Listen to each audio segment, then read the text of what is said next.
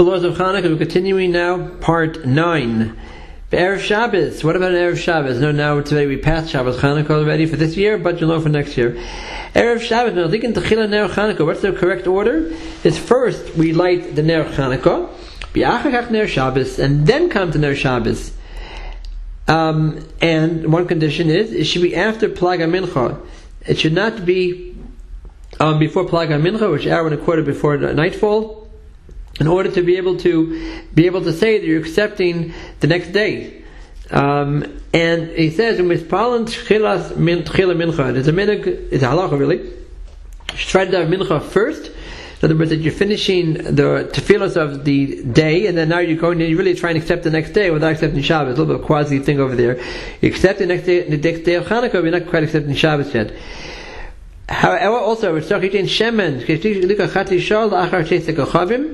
also must make sure on Friday, be careful to put in a lot of oil.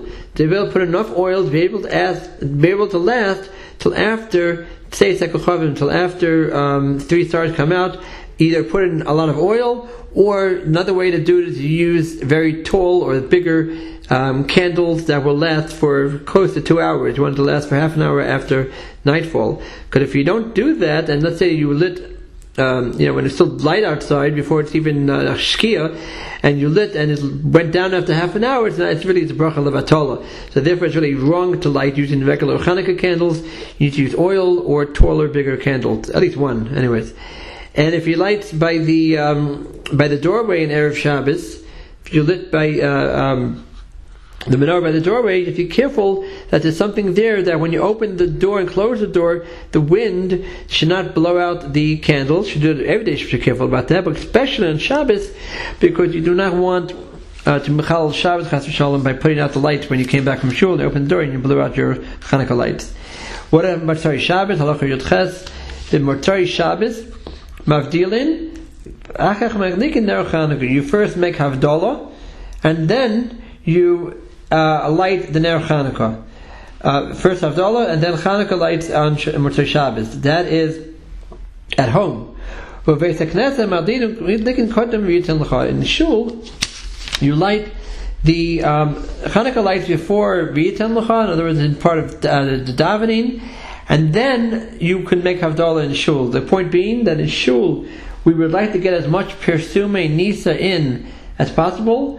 We would like to publicize the miracle, and if you light it during davening, there'll be more minutes will go by that the tzibur sees the lights of the menorah, and then you make Havdalah before everyone leaves the shul.